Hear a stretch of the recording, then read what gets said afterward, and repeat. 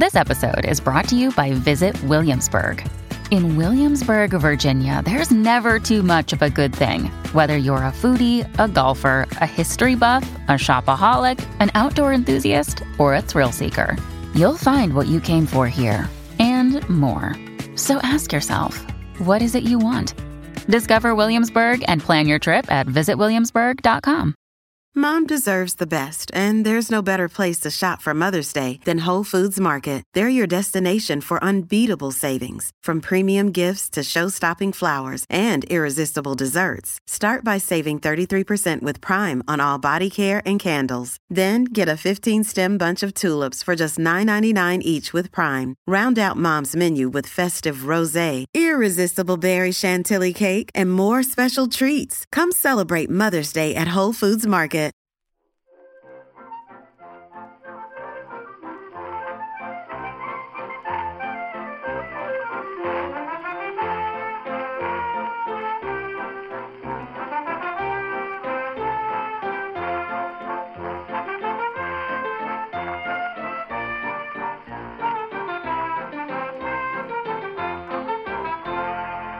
Hello and welcome to Backlisted, the podcast that gives new life to old books. Today you find us in downtown Memphis in the small, slightly echoey studio at 706 Union Avenue, home of Sam Phillips Sun Records. It's a sultry evening. Everyone's relaxed. The soda's flowing, but there are storm clouds gathering outside.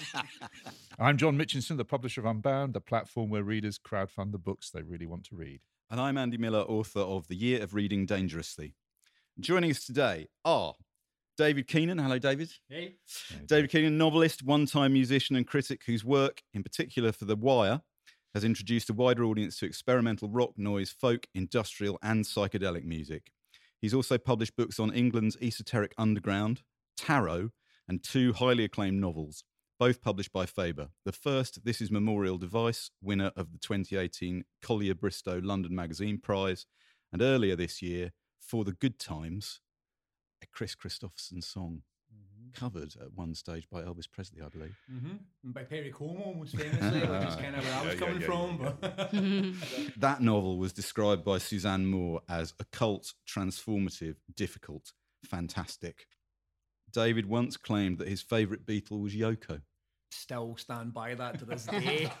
Listeners, Strong talk. I agree with David entirely. And so, much to everyone's surprise, this is actually going to be an hour about how great Yoko Ono is. Yes. Let's go. Oh, no. Also expressing dissent there is the novelist Bethan Roberts, author of 5 novels. Hello, Bethan. Hello. Including Mother Island, published by Chatto and Windus, which won a Jerwood Fiction Uncovered Prize in 2015. And her latest, by an uncanny coincidence, called Graceland, inspired by the relationship between Elvis Presley and his mother Gladys, also published by Chatto in February, and which the Financial Times claimed prompted this reader to burst into song. Bethan grew up in a house filled with Elvis's music and, according to her publisher, first became captivated by the story of Elvis and Gladys as a girl, poring over her mother's scrapbooks and annuals. Has your publisher been accurate? Yes, that's pretty accurate. My mum is a big Elvis fan and has an Elvis mirror in her bathroom. Yes, she does. Wow. And my auntie has an Elvis oil painting in her bedroom. What era of Elvis? Is Well, it? the mirror is the comeback special Elvis, black leather. Yeah, good Nice choice. touch. Another strong look. And the oil painting is, I would say, early 60s Elvis. Ooh, okay. Mm-hmm. Yeah. Yeah. Elvis is back, Elvis. Yeah. Yeah. The Okay. transition is back. period. Right, in a rare departure from backlisted tradition, David and Bethan are here to talk to us today about 2 books. Peter Guralnick's epic account of the life of Elvis Presley, Last Train to Memphis and Careless Love, published by Little Brown in 1994 and 1999, respectively. But before we plunge into the Memphis miasma, Andy, what have you been reading? Well, I feel like I'm almost trolling the listeners at this point because we're talking about the books that we're talking about today come to a total of 1,300 pages. In addition to which, the book that I've been reading this week Without the notes. is 800 pages. Because, come on, don't be lazy. What I've been reading is The Way We Live Now by Anthony Trollope.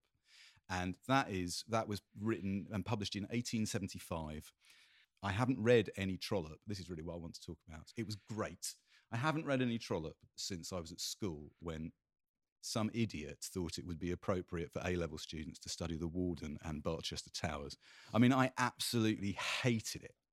But returning to Trollope, now I am a significantly older man, I just thought it was so fluently written and amusing in the best way, right?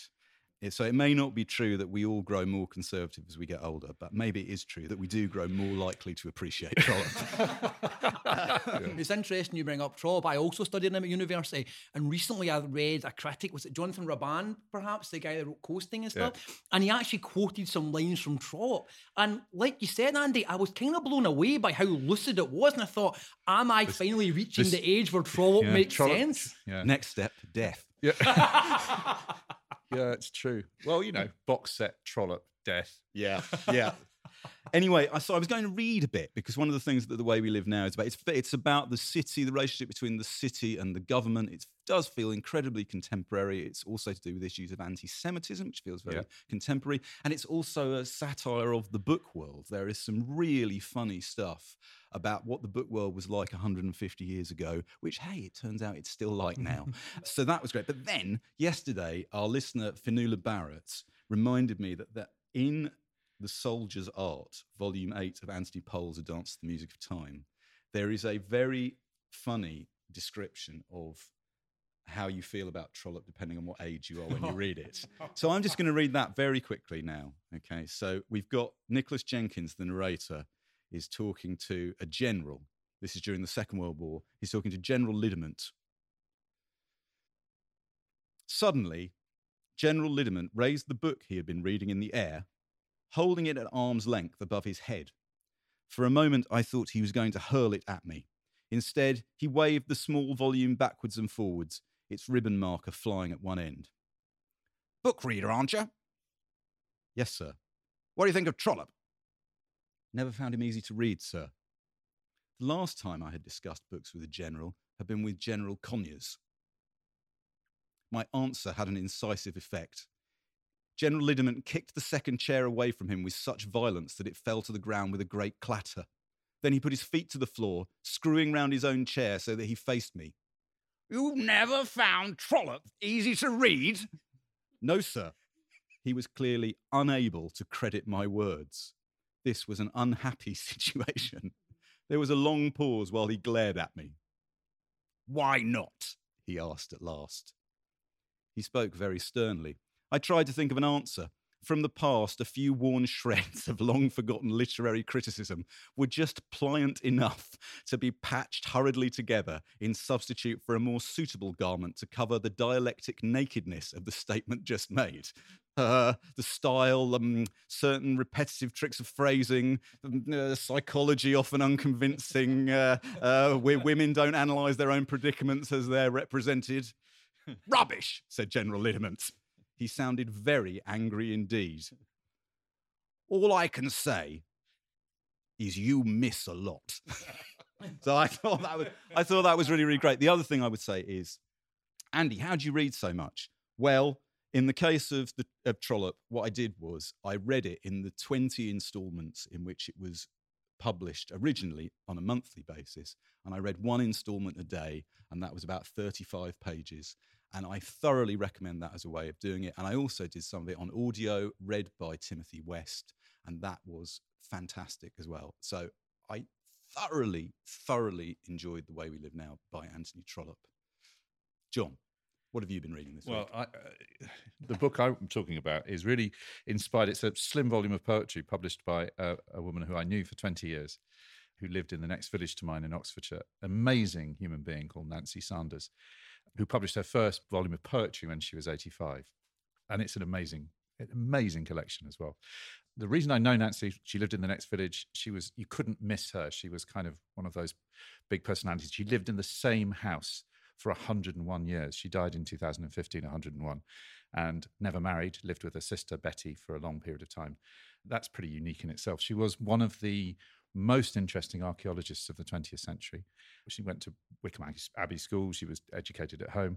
She travelled in Europe during the 30s, has sort of stumbled into the Germany just as it was turning Nazi, and then into Spain just as the Civil War was starting. And then more or less retreated home, but became an archaeologist almost in response to that. She decided she needed to do something during the war, so she became a motorcycle dispatch rider, which was brilliant. And then she ended up at Bletchley Park, as all incredibly clever women did. She was in the Y branch at Bletchley Park, decoding all kinds of transmissions from German U-boats. Anyway, the other thing she did, she became, the bit of archaeology she loved was Bronze Age, prehistoric, but also Sumerian, and she became the person who translated the Epic of Gilgamesh, which I nearly thought of doing, the oldest recorded story ever. We will do the Epic of Gilgamesh. The Epic of Gilgamesh. And her translation sold, it was a Penguin Classic, one of the early Penguin Classics, sold over 1 million copies. Whoa. She was the best conversationalist. She had a deep, instinctive kind of love of history. And then out of nowhere, I think she talked about poetry a lot. She was amazing, incredibly well-read about almost everything. So you'd kind of, I'd bring her books and she'd say, of course I've read de Zhivago, but have you read Pasternak's poetry? Well, no. But anyway, I just thought I'd read you a little. There's this volume that came out is called Grandmother's Steps. It's published by Agenda. She was a very close friend of the poet David Jones of In Parenthesis fame, and would correspond with him and had beautiful original David Jones lithographs on her wall, amongst other amazing artwork. Here's just a really short poem, Much Better, it's called. Unlucky couple, look how you wasted happiness. Beyond the wilderness of sand, sad history, murders, confusions, floods, we would have done much better in your place. Another 100 generations on, today's green orchard and its grass meeting the low-swung apple branch, the din of bees in the blossomy dome, and desultory blackbirds sauntering into song, all summer's imperceptible undertone will have become as improbable as paradise. Beyond a wilderness of centuries, electric storms and shocks and many deaths, someone will say, look how they wasted happiness. We would have done much better in their place. We'll be back in just a sec. Okay, so the books we're talking about this week are Last Train to Memphis and Careless Love by Peter Guralnick. You can read them as one long book of 1,300 pages, or you can read them as two separate books. We're going to talk about them in both those ways as we go along. But first, before we get onto that, Bethan, I wonder whether you would, given that we're at the beginning of the story, the Arthurian legend, you might read us the appropriate part of your novel of Graceland that deals with this. Sure. Yeah, so this is the birth scene, the iconic Elvis birth scene. It's from Gladys's point of view. Vernon Presley apparently told a lot of stories about the birth scene, and he liked to say there was a blue light in the sky when Elvis was born. That doesn't appear. Anyway, on that January night 7 years ago, it had taken 35 minutes between death and life. The dead one came first. His silence when the midwife lifted and slapped him seemed to make the world stop. Minnie May had to shout at Gladys to make her listen. There's another one coming, Glad. You've got to get on with it, gal. But Gladys was looking at her dead child, trying to see something other than the blueness around his slack lips, the pallor of his washed-out body. He looked like something pickled. She could hardly breathe, let alone push. She wanted nothing other than sleep. Give the other one a chance, cried Minnie May, taking her by the shoulders and shaking her. Get on with it. As if she had any control over this thing. Frost on the glass, her breath and flesh misting the air. She thought of cows in a barn, helpless against the cold, but still steaming. Vernon and his daddy and uncle had built this 2-room place for them, right next to her father-in-law's house, and it had felt so homely with the smell of the new wood and the bright drapes she'd run up on Minnie May's machine. Even the oil lamps had seemed quaint. They'd gathered wild roses and honeysuckle from the woods behind and planted them around the place, but now it smelled of blood and urine and fear. "Glad I ain't going to tell you again, gal. Push!" She'd hollered only twice during the whole thing. Minnie May had thought to wrap the dead child, they'd already called him Jesse, after Vernon's father, in a dishcloth and pass him to Vernon, who was in the next room, not in the bar, which is where Gladys wished he was, so he wouldn't have to lay eyes on his dead son. When she imagined Vernon holding the grey lump, she hollered. Then she raised herself from the bed and crouched over the rug for the next contraction, thinking she wanted it over now, for this baby to be out and done with. It might as well fall to the floor if it was going to be wrapped in a dishcloth and buried in the earth. Minnie May hurried to protect the rug with an old sheet, and as she did so, Gladys hollered again, so loud and raw that Vernon was knocking on the door to come in, and Minnie May was yelling, "She's all right, it's just the other one coming. Don't you dare come in here, Vernon Presley." Minnie May caught the second child, and Gladys collapsed on the rug. And then his sound filled the place, and the door was opening, and Vernon was coming over, pushing his wiry mum out of the way, which Gladys had never seen him do before. But she couldn't look at her husband for long because she was gazing at her boy, who was alive. Minnie May cut the cord with a deft snick. When Gladys had the child in her arms, he quietened and looked at her as if she were the only light in the room. He was, as Minnie May said, no bigger than a minute. "I thought I'd lost you," Vernon said, his hand trembling on her shoulder. A spike of rage rose in her. Was that all he'd thought about in all this? His own loss? She handed him his son. "Take him," she said, "and quit your crying. We got a son. There ain't nothing to cry about now." Thank you. That was brilliant. Welcome. Elvis Aaron Presley there, arriving into the world. Thanks, Bethan. I did. There's the thing I learned from Peter Guralnick. It's not Elvis Aaron Presley. It's Elvis Aaron Presley. Which is weird because it's supposed to rhyme with Jesse Garon, isn't it? Do you say it Jesse Garon then? Garon? I don't know. I think it was really interesting, that little clip of Elvis that we heard. You hear what a hillbilly accent he has. Oh, yeah, it's in so 1954, right? Mm-hmm. So these two books were published 20 and 25 years ago. Last Train to Memphis came out in 94. David, Peter Guralnick, if you are a listener or you are a music, you like reading about music or you are a music writer, Peter Guralnick is a really important figure, right? Can you remember where you were when you first read something by Peter Guralnick? I first read something by Peter Guralnick in the context of a review of a Peter Guralnick book by Lester Bangs, which appeared in Psychotic Reactions and Carburetor Dung, which was really a book. I have the first edition here, actually. Came out in 1988.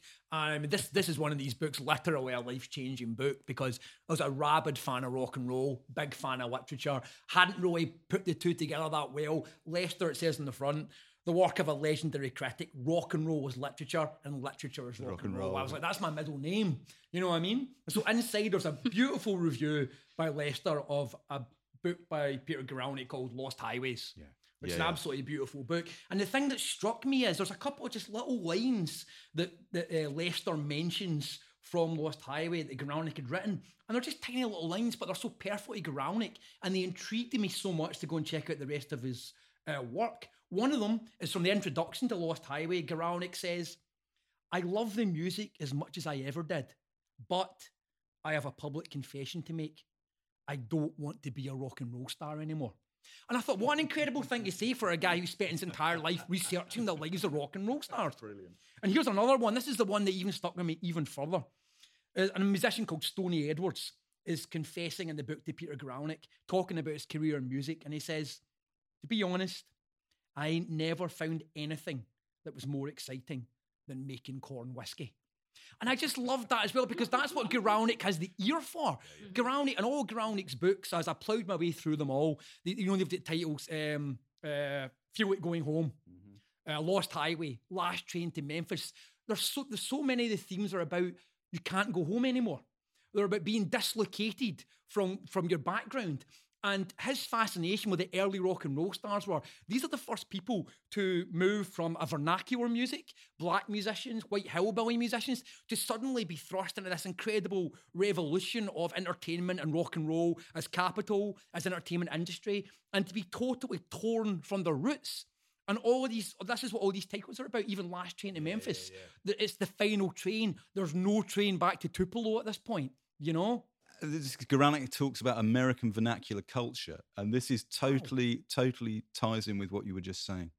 I think that Elvis was a focal point, and I mean, and in fact, on some level, I don't know that Elvis would agree with that. I would say, more so than Elvis, that the 20th century really witnessed the triumph of American vernacular culture, and that Elvis was part of a movement. He was part of a continuum. And you could include Duke Ellington, you could include Louis Armstrong, you could include Hank Williams, Howlin' Wolf, Bo Diddley. And for Elvis, I think he just had the widest scope imaginable. And this encompassed every major social, racial, cultural development. And it also went on, in a sense, I think, the entire movement to create as great a cultural contribution as America has ever made to the world. It won over the world. So it extends beyond our borders. And I think that for me is what it is. But no, Elvis, there's no limit, in a sense, to what you can put into Elvis' achievement, whether intended or not. So Last Train to Memphis and Careless Love are, and I hate using a publishing word, but I'm going to, definitive. And we should recall that before Guralnick wrote these books, it was like the Wild West in terms of who wrote about Elvis and how they wrote about him. Bethan, can you remember when you first read Last Train to Memphis and Careless Love, or Careless Love, whichever, you know, was it for research for Graceland, or had you already read them? So I had never read Peter Guralnick before. I'm not a kind of muso in any sense of that word. So I read them for research. And at the time, I think I was thinking about writing a book about going to Graceland, because I'd been to Graceland with my mum. And I thought I'll write a contemporary novel about a woman who goes to Graceland looking for her estranged mother. And as part of that, I started reading about Elvis. So I picked up Last Train to Memphis and was hooked and fascinated. And I think that reading that book, I mean, that would have been about, 5 or 6 years ago, I guess, when I first read it. What I got from it was the sense that it was possible to write a novel about Elvis because in a way that's what Peter Guralnick does. I mean, I think he was a fiction writer first. That's right, yeah. And I guess a lot of what I loved about it and love about it now is that, he gives you so much information. Obviously, the research is immense, but also with a kind of novelist's eye, he's very good at putting you in Elvis's shoes. You're with him for his entire life. And what I love about it is that, Guralnick picks out those beautiful details that really put you in the scene. So, what people are wearing, what the weather is, as he says, I think he says it in his intro to Careless Love, what was being said down the hallway. I guess that gave me a sense of, okay, this is possible. It's interesting. I think I said at the top that I was interested in the books as one book, but as also as two separate books. And one of the distinctions, I think, between the two books is that Last Train to Memphis covers the period from Elvis's birth up until he goes into the army in the late 1950s. Careless Love runs from when he comes out of the army through to his death and no further. And it struck me that one of the differences is Guralnick is interested in giving you detail in both books, but the use of detail is novelistic. In the first book, detail is there to paint the world in which Elvis emerged, as you just said.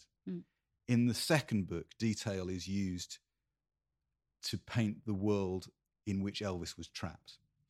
So you don't see much of the outside world in Careless Love, because for Elvis, there was no outside world. Once he's famous, that's it. He's not trapped straight away, but the horizons are shrinking. And I think that is novelistic, as you say.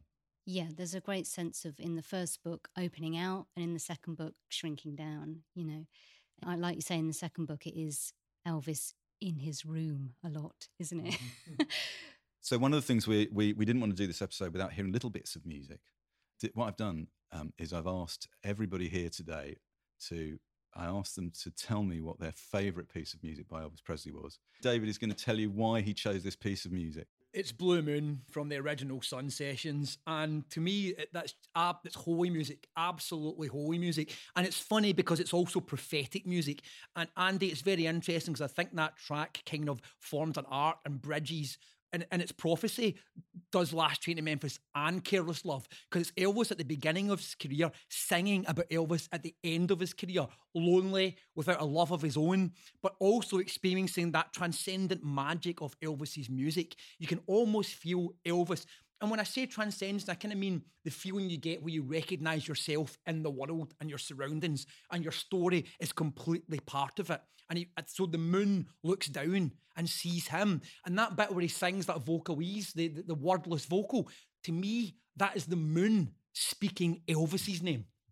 All great singers sing the band, right? Yeah. The band isn't accompanying him. He is bringing the record into being by singing. Absolutely. And imagine hearing that in 1950 blah, right?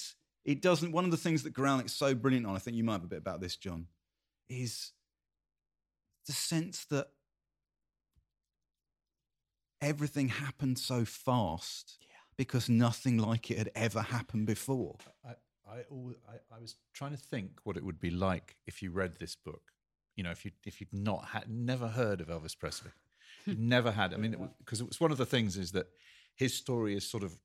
And it's interesting what you say about writing a novel, Bethany. We kind of are allowed to write about Elvis because Elvis is popular culture. You know, it is the 20th century. There's nowhere that wasn't touched by this. It was unprecedented. The popularity that I mean, it was kind of a madness that had never been seen before.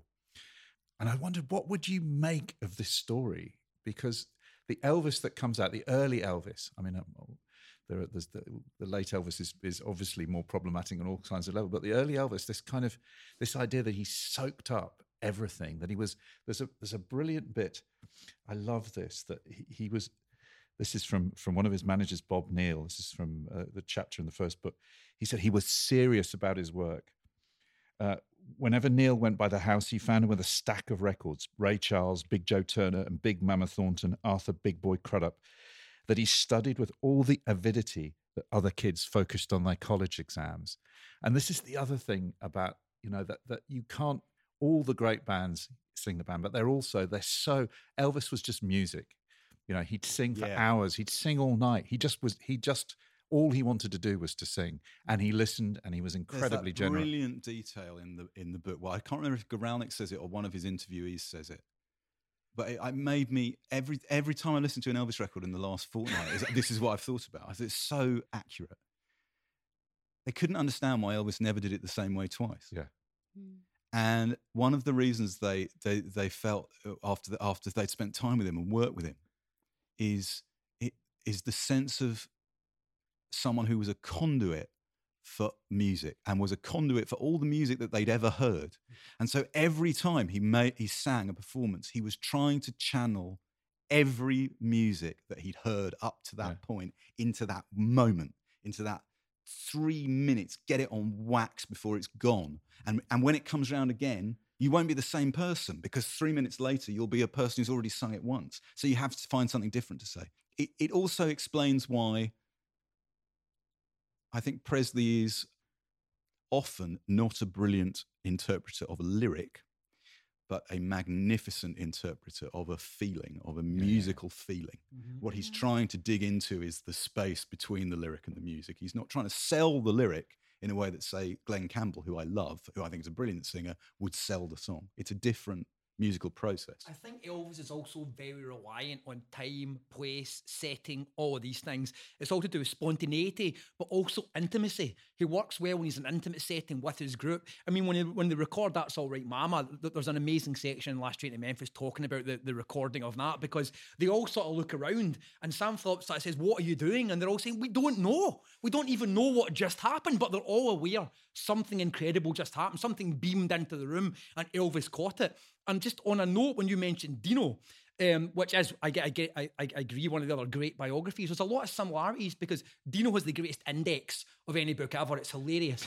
But the notes in the back of The Last Train to Memphis and Careless Love are up there. They're a little bit harder to access. He has numbers, there are not numbers in the text, but if you follow them, you get some great things. For instance, there's a quote from Scotty Moore only in the index about the recording for That's All Right Mama, where he says, "We were the only band directed by an ass."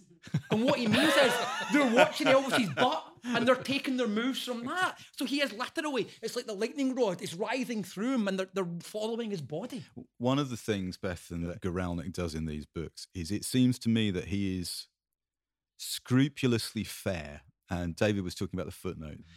Sam Phillips, the record producer at Sun, who put Elvis's early records, famously is said, "If I could find a white kid who could sing like a black guy, I'd make $1 million," or words to that effect. That isn't in the main text of the book. Guralnick has a very thoughtful footnote where he presents that in context. He says, you know, that's always been presented as almost as an exploitative thing. That's not how Sam Phillips meant it. You know, Sam Phillips meant you've got to give opportunity. And so Guralnick wants to present his characters fairly. And he does that with Colonel Tom Parker, doesn't he?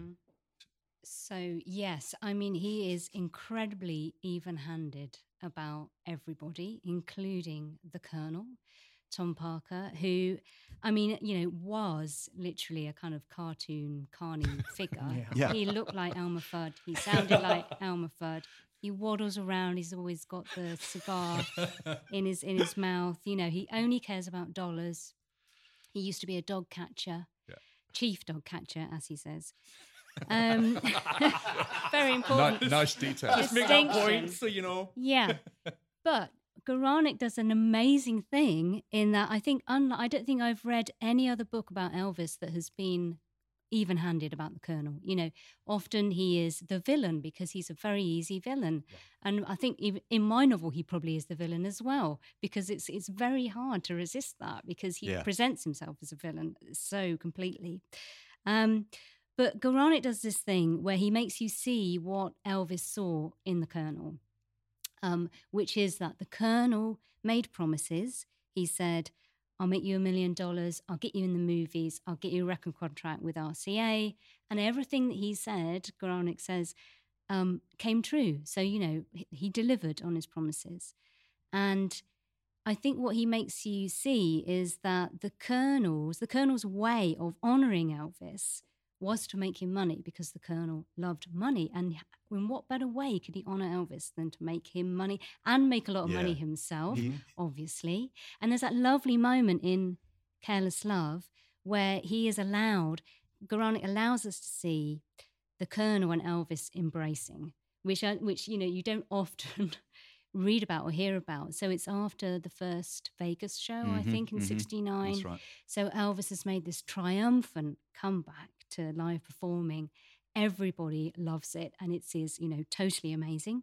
And afterwards, the Colonel is lost for words, and they embrace. And I think Guralnick says something like, "The Colonel's body shook with emotion." And I thought, how amazing to allow us to see that, you know, to suggest that about the Colonel. The other thing Guralnick loves pointing out, and truthfully, he says, all these big shot record guys from New York, all the film producers from Hollywood would meet with Colonel Parker and come out going, "This guy's an idiot."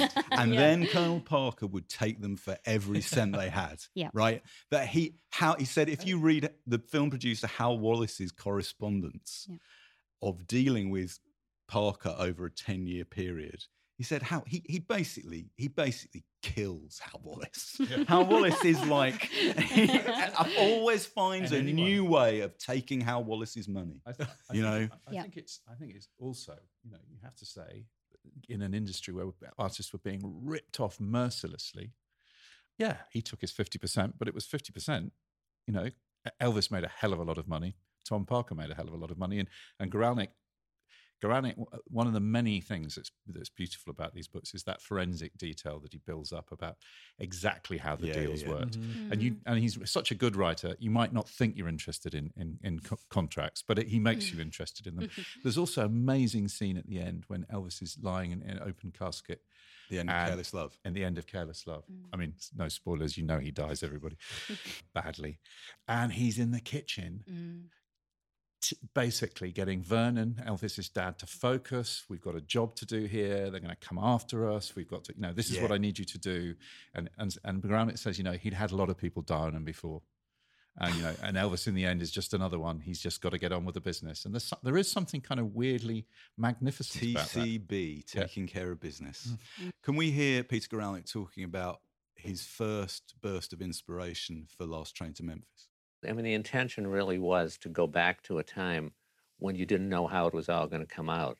And the funny thing is, the two things that inspired it were, one, I was driving down Macklemore Avenue in South Memphis, where Stax Records was and where the Stax Museum is now. And I was driving down with a friend who had grown up in South Memphis, and she pointed out right across the street from the old movie theater that was Stax, a boarded-up drugstore where Elvis's cousin, Gene, used to work. And she just described how Elvis would be in there waiting for Gene to get off work. And she said, he'd be sitting at the counter and his fingers would just be drumming. He was hyperactive. And she said, and then she just said, poor baby. And I just had this flash of inspiration. I mean, this was a kid, he was just consumed with music. I mean, any kid who was into music, or in a sense, who's consumed with anything like that, should be able to understand it. He was just absolutely, but he was also just a kid who had dreams, but had no means of achieving them. And that was the kid that I really wanted to get back to. Now, Guralnick there is talking about how much music Elvis channeled, how much he heard.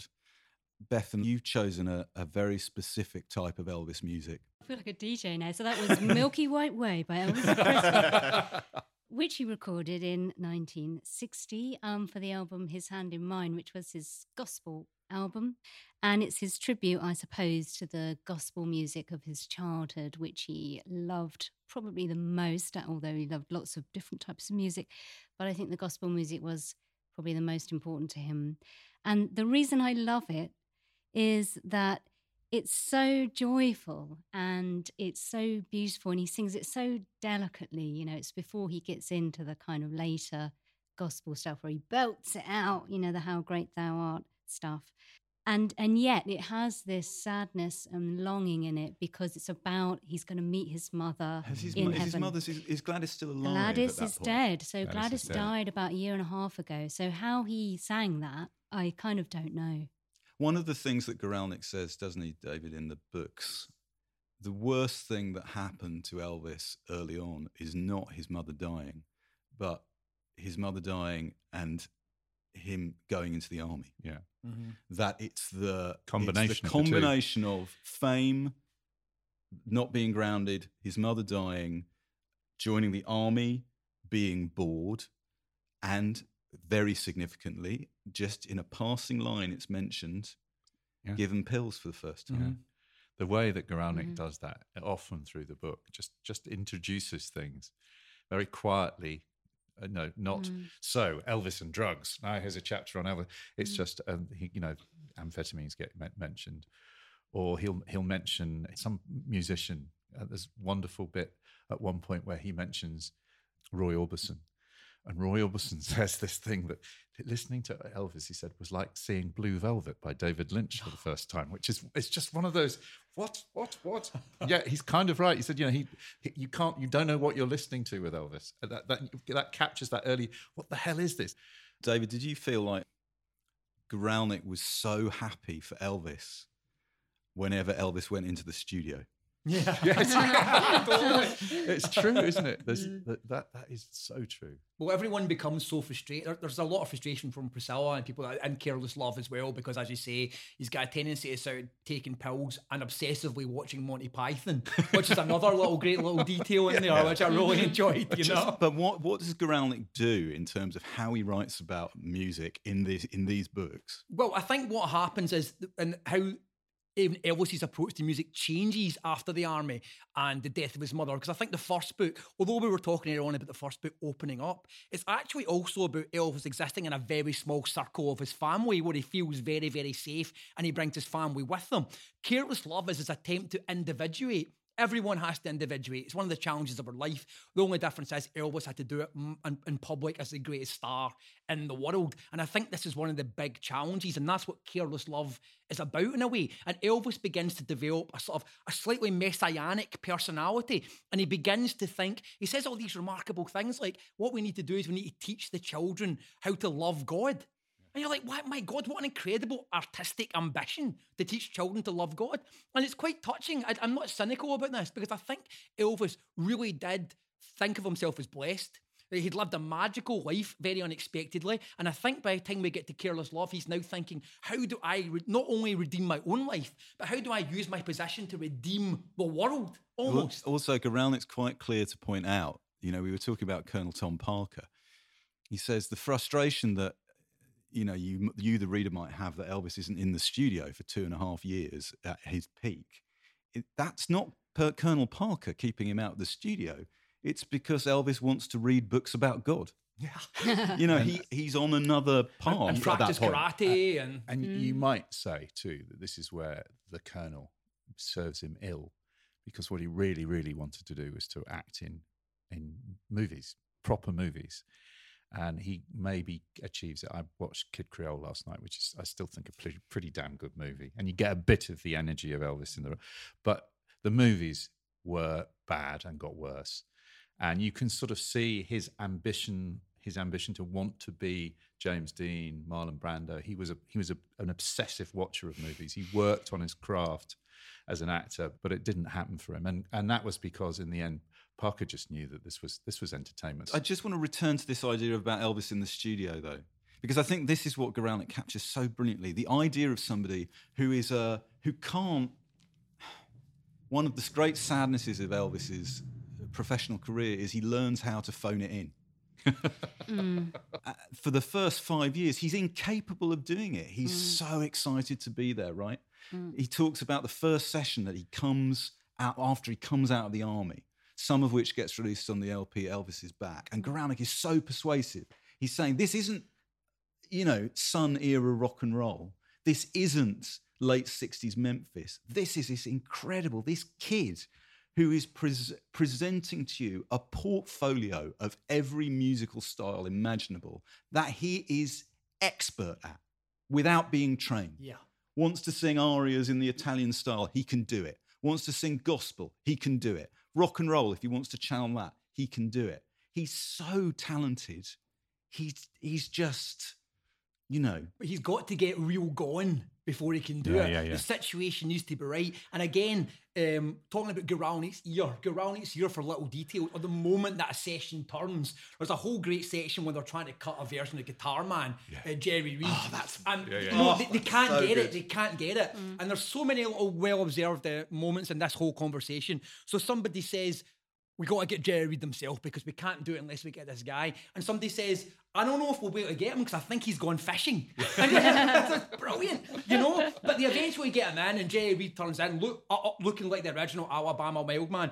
And Elvis, when he walks in, said, Lord have mercy, what's that? And it's Jerry. And so Jerry comes in and he talks about down-tuning his guitar. And he's saying, I hooked up that electric gut string. That electric gut string. It's so real. And then they rip into it. They rip into Guitar Man. And you can see Elvis is feeling it. And Peter Guralnick says on the 7th take was an amazing moment where Elvis just shouts out, go ape shit! And you just know he's on. And another version of this, just in the terms how you can see the studio turns, when he's recording another version of a song that also Como recorded, And I Love You So. It's an RCA session, 74. It's not going that well. It's pretty dull. But he sings And I Love You So, and he mentions at one point that his girlfriend, Sheila Ryan, is in the room at the time. And he says to her, "Step up, let me sing to you, baby." And she walks out of the room and stands in front of the mic, and then he nails And I Love You So. And so you realise all the magic that once all the pieces are in place, once he's able to get real going, there's nothing that can possibly touch him. Oh, you Lonesome Tonight, he turns all the lights off in the studio, so they're having to record in the dark. What I like about Guralnick is the music critic in Guralnick. First of all, he believes, as we heard him say, in the great fusion of American styles that is soul, rock and roll, folk, country. And I think what really turns Guralnick on is when Elvis is channeling that fusion of musics. So he does it at Sun, and he does it in the sessions that produce Suspicious Minds. And Guralnick's description of those sessions, as I talk to you about it, is giving me goosebumps. The music will give me goosebumps, but the writing about the music. It's the same sessions as he did in the Ghetto. Guralnick says, "The singing is of such unassuming, almost translucent eloquence. It is so quietly confident in its simplicity, so well supported by the kind of elegant, no-frills, small group backing that was the hallmark of the American style. It makes a statement almost impossible to deny. Later, horns and voices will be overdubbed to add dramatic flourish, but you can hear a kind of tenderness in these early takes that most recalls the Elvis who first encountered Sam Phillips' Sun Studio, offering equal parts yearning and social compassion."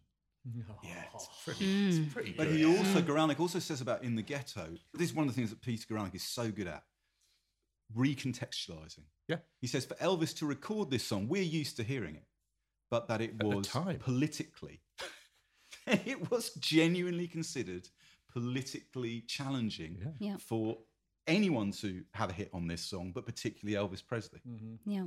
Mm-hmm. Now let's listen to Peter Guralnick say something I can't remember anything about. I started working on this documentary about Elvis. And this was at a time, pre-internet, when all the interviews that Elvis did, I just wasn't aware of them. They were not accessible. And the documentarians, the two people who were making the thing, got together all these interviews he had done in 55 and 56, and suddenly it struck me as, oh my God, Elvis can speak for himself. And that was really the intention of the book, was to have him speak for himself and to write a book that was written, this is what I've tried to do with everything I've ever written, to write a book that was written from the inside out, that wasn't just looking at some mythic thing or, oh, look, this guy came down from another planet. It basically was trying to understand the world that he was looking at and how he responded to it. I read these books in the 90s. I absolutely loved them. One of the big differences coming back to them in the last couple of weeks when I was rereading them was in 94 and 99, we didn't have YouTube. Right. But actually, it's not a whimsical thing. But what I found fascinatingly was suddenly you have this opportunity to go straight to the internet and hear take 8 of whatever, and always, without exception, Guralnick was right. Yeah. His description is appropriate, and those critical judgments that he's making were pitch perfect. I knew about the Ed Sullivan appearance. I'd never seen it because in those days you used to have to wait for documentaries every now and then to come out on BBC Two to actually see these clips. Now you can go and look at them. I wondered whether growing up in an Elvis household, whether you had any strong thoughts about what it was about Elvis that made him so attractive to a whole generation of women. I have the same thing. I've got all my aunties' houses are full of shrines to Elvis, and I guess they were all teenagers in the late 50s, early 60s. But Elvis nuts. Beyond the Beatles, beyond anything. It's a very particular thing. Yeah, it is a very particular thing, and I think part of it is the thing actually that Guralnick talks about quite a lot in Last Train to Memphis, which is this kind of wistful longing about Elvis, this kind of vulnerability that he showed. I want to read this bit, which is about Elvis and the women. The young Elvis, though. So it's got to be a novel title. I know, yeah. I'm working on it. So this is Elvis. It's the very early 50s, so he's an early teenager, and he's in Lauderdale Courts, which is a public housing project that the family have moved to. It's a rather nice public housing project, actually. And he's just been sitting on the apartment steps, kind of singing and kind of playing some chords on his guitar. And Guralnick writes, he likes the company of women. He loves to be around women, women of all ages. He feels more comfortable with them. It isn't something he would want to admit to his friends or even perhaps to himself. His Aunt Lillian notices it. He'd get out there at night with the girls and he just sang his head off. He was different with the girls, I'm embarrassed to tell, but he'd rather have a whole bunch of girls around him than the boys. He didn't care a thing about the boys. The women seemed to sense something coming out of him, something he himself may not even know he possesses. It is an aching kind of vulnerability, an unspecified yearning. When Sam Phillips meets him just 2 or 3 years later in 1953, he senses much of the same quality, but calls it insecurity. And then he talks about, he's singing and he says, he sings soft, sweet songs in a soft, slightly quavering voice, and then, satisfied, takes his comb out of his back pocket and runs it through his hair in a practiced gesture, clearly at odds with his hesitancy of manner. With the women, though, he can do no wrong, young girls or old ladies. They seem drawn to his quiet, hesitant approach, his decorous humility, his respectful scrutiny. The men may have their doubts, but to the women, he is a nice boy, a kind boy, someone both thoughtful and attentive, someone who truly cares. What Bethan just read, that isn't rock writing. Great though rock writing can be, right? I totally agree. Now, it's very hard to recreate a time and place where you've not been there, and it can be very clunky and awkward. You know, you make all these presumptions, you know, the sun rose on Thursday to such and such, there's a little breeze in the air. But somehow, like Elvis, Guralnick has a sort of lightness of touch where he can fill in the background so slightly and easily that you're never in any doubt that it's real, that he's feeling it and he's seeing it. But then he also gives space, like in that last clip he talked about, he also gives space to take the musicians and the people there at their word and to believe them for to be able to articulate themselves really, really well. And when I talk about the ear, you can just hear the relevant sentences or the little moments that give things away in otherwise fairly ordinary text or conversation. He has an incredible ear for it. It is novelistic in one way, but he doesn't push it too far. He doesn't impose himself on it that much, and he's brilliant at drawing in this background. I mean, just as pure examples of literary scholarship, of checking sources, Yes. of the best, the highest qualities of journalism. These are magnificent. I mean, it's 15 years of work. I mean, an incredible thing. But what you've got is, as Bob Dylan said, you know, this is the real thing. It renders every other life of Elvis. This is the one that you kind of have to go to. But he still has that thing of, how do you write biography? How do you ever get inside? Well, I mean, fiction is one way. Yeah. He quotes Richard Holmes saying that a biographer is a sort of tramp permanently knocking at the kitchen window and secretly hoping he might be invited into supper, which is such a lovely idea. Bethan, you read, you name check Elvis and Gladys by Elaine Dundee. Elaine Dundee, Elaine who Dundee. we covered on Backlisted about 6 months ago. Yeah. And Guralnick received a lot of help from Elaine Dundee for Last Train to Memphis, Right. in particular. Now, I haven't read Elvis and Gladys. Could you tell us a bit about that book? Because that book is very important in the history of the story as we understand it now. Yeah, so Elaine Dundee's book is about the music, but it's more about the kind of psychodrama between Elvis and his mother. It goes into a lot of detail about Elvis's family line, so the kind of the history of the family. There's some really interesting stuff actually about Elvis's grandmother, Doll, who is Gladys's mother. And Doll was kind of quite sickly and no one quite knew why she was ill. And she took to her bed for long periods. But she was also very vain and a spendthrift. So it's reminding us a bit, isn't it, of the late Elvis?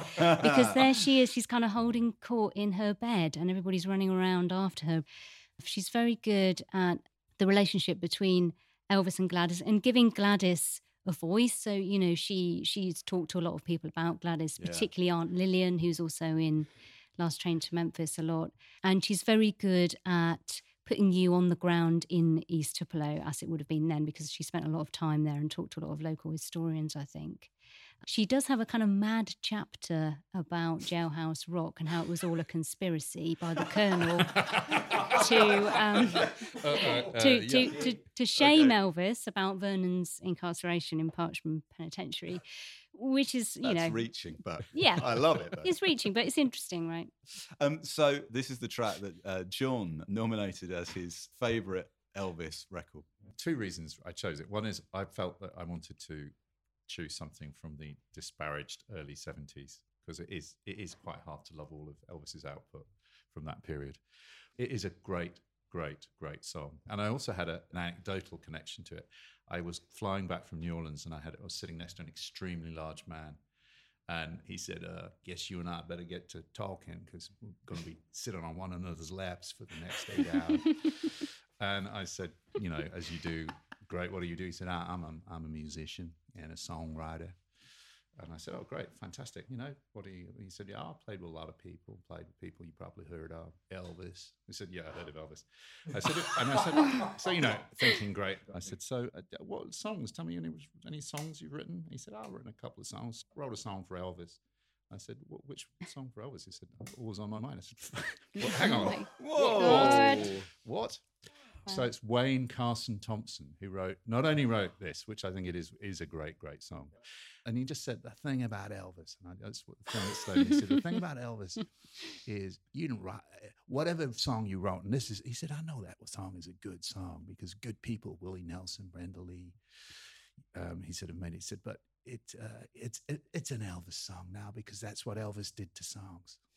He made them his songs. And I just thought, well, for a songwriter, there's a kind of an element of truth in it. Mm-hmm. And this is also, by the way, Elvis, the separation from Priscilla. He's kind of, 1972. He's at his lowest ebb. And it is, of course, saccharine. The production's horrible on it. But the voice, and it's hard not to be choked up listening to it. Guralnick makes a really good case that the real problem with Elvis, apart from all the problems, apart from the addiction to yes men, medication, was in the last 5 years of his life depression. Yeah. Mm-hmm. Actually, he said this guy's depressed. What fells him in the end is depression. He can't find any way out. Mm-hmm. Well, it's interesting to use the term "no way out" because that's exactly what Guralnick says that Elvis comes to the understanding of at the death of Gladys. When he's sitting back in Gracelands, he says he comes to the realisation that there's now no way out. And I think what he means is he's stuck with himself. There's no escape from himself after Gladys a little bit as well. And I think that the death of Gladys and the funeral scene is absolutely heart-wrenching, jaw-dropping. And the accumulation of details is almost symphonic. The way he plays it's orchestral, the way he puts it all together. It is orchestral or like a genuinely Greek tragedy. Yeah, you just feel that the chorus and the kind of and the rending of the garments. You say it's like a Greek chorus, and there's an accumulation of all these different lines. Here's a couple of lines from the funeral scene, just taken out of context. Absolutely incredible. Mama won't never feed them chickens no more. Oh yeah, incredible. I would go back to digging ditches to have you alive again. She was leave the corpse alone. Well, he keeps and at one point he says, look at her little sooties. He means her feet. He touches her feet and says, look at her little sooties. But then there's this incredible scene. Well, Sam Phillips has got a good line as well. He says something like, I'll never forget the dead leaves by the pool. I mean, look at these lines. These are absolutely dynamite. And then it ends with his girlfriend Dixie Locke coming up to Graceland. Everyone's been dismissed. Elvis sits at the piano with Dixie Locke and he plays the song I'm Walking Behind You on Your Wedding Day by Eddie Fisher, covered by Sinatra. I'm walking behind you on your wedding day. He's lost his mother because his mother is now betrothed to death. It's incredible. And it's lovely how he allows Dixie to come in and tell the story. And she doesn't want to come because she turns up in her rollers, doesn't she? She's got her curlers in and her shorts. Yeah. But Guralnick allows Dixie to tell that bit, doesn't he? Right. You know, that's one of the things he does really well throughout, actually, because a lot of the girls, usually when you're reading the books about Elvis, the girls are secondary because they were secondary to Elvis, let's face it. And, he probably never saw a woman as a whole human being, but Guralnick does, and he allows Dixie her voice there and, allows her that kind of respect, I suppose. He does it with the women in the story, and I think the he does it with the members of the Memphis Mafia as well. Mm-hmm. This group of guys who again have had a bad press, perhaps some of which they deserve. But he's very good at delineating them and saying what each individual meant to Elvis, what each individual thought about Elvis, how ashamed each individual felt of being at times part of this, lavished with Cadillacs and, presents. And that's one of the details, John, you were saying, the way incidental details get introduced in these books, where you suddenly think, what? That's not good.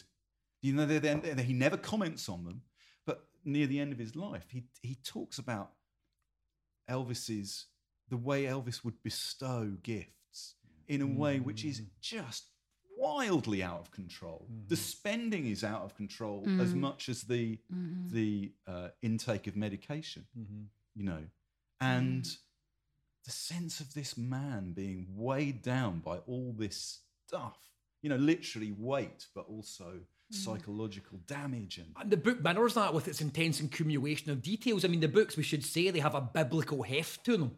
You know what I mean? They genuinely do. It's accumulation of details. I was going to ask you, Beth, and I believe there was another title at one point for Graceland that comes from a beautiful section in Last Train to Memphis when he talks about how his vision for decorating Gracelands. Yeah, so Elvis was interviewed about Graceland, how he was going to decorate it, and he said he wanted his bedroom to be the darkest blue there is, which I loved. And for a long time, the novel was called The Darkest Blue.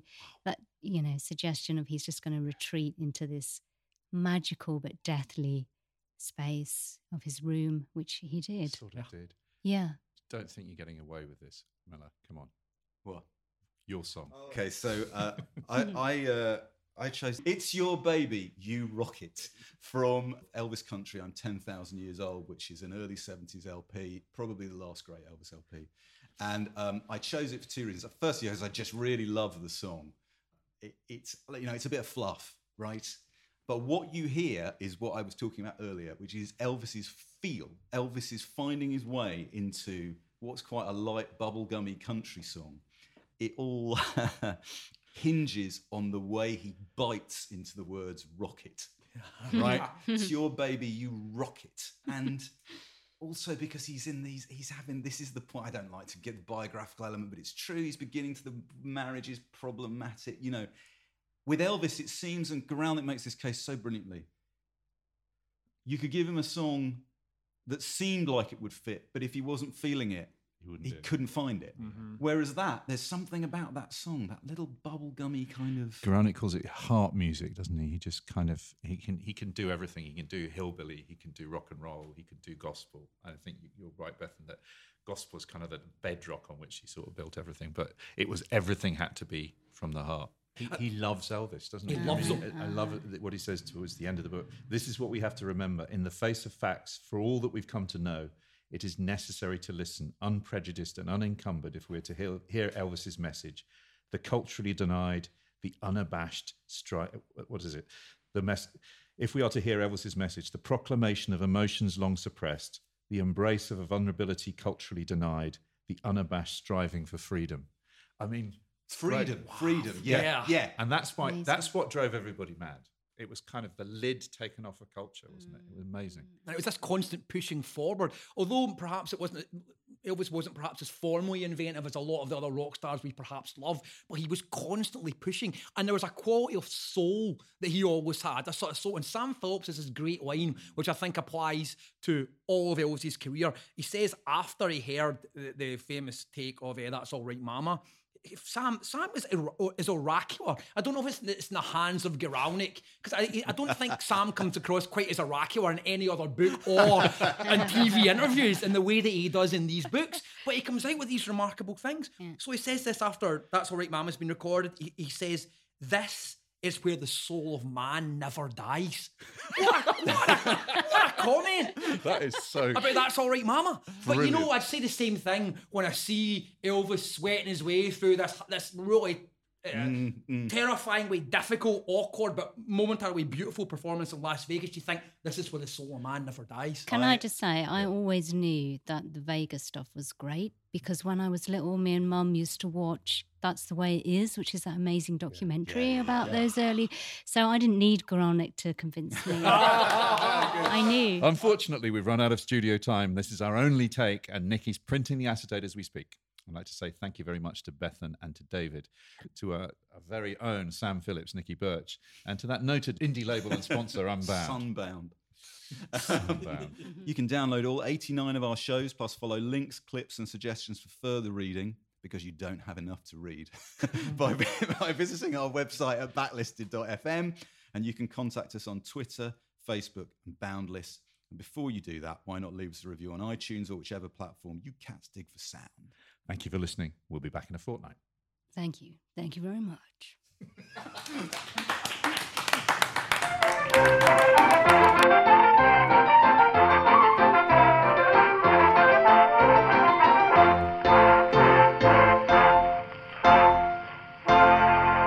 you prefer to listen to Backlisted without adverts, you can sign up to our Patreon.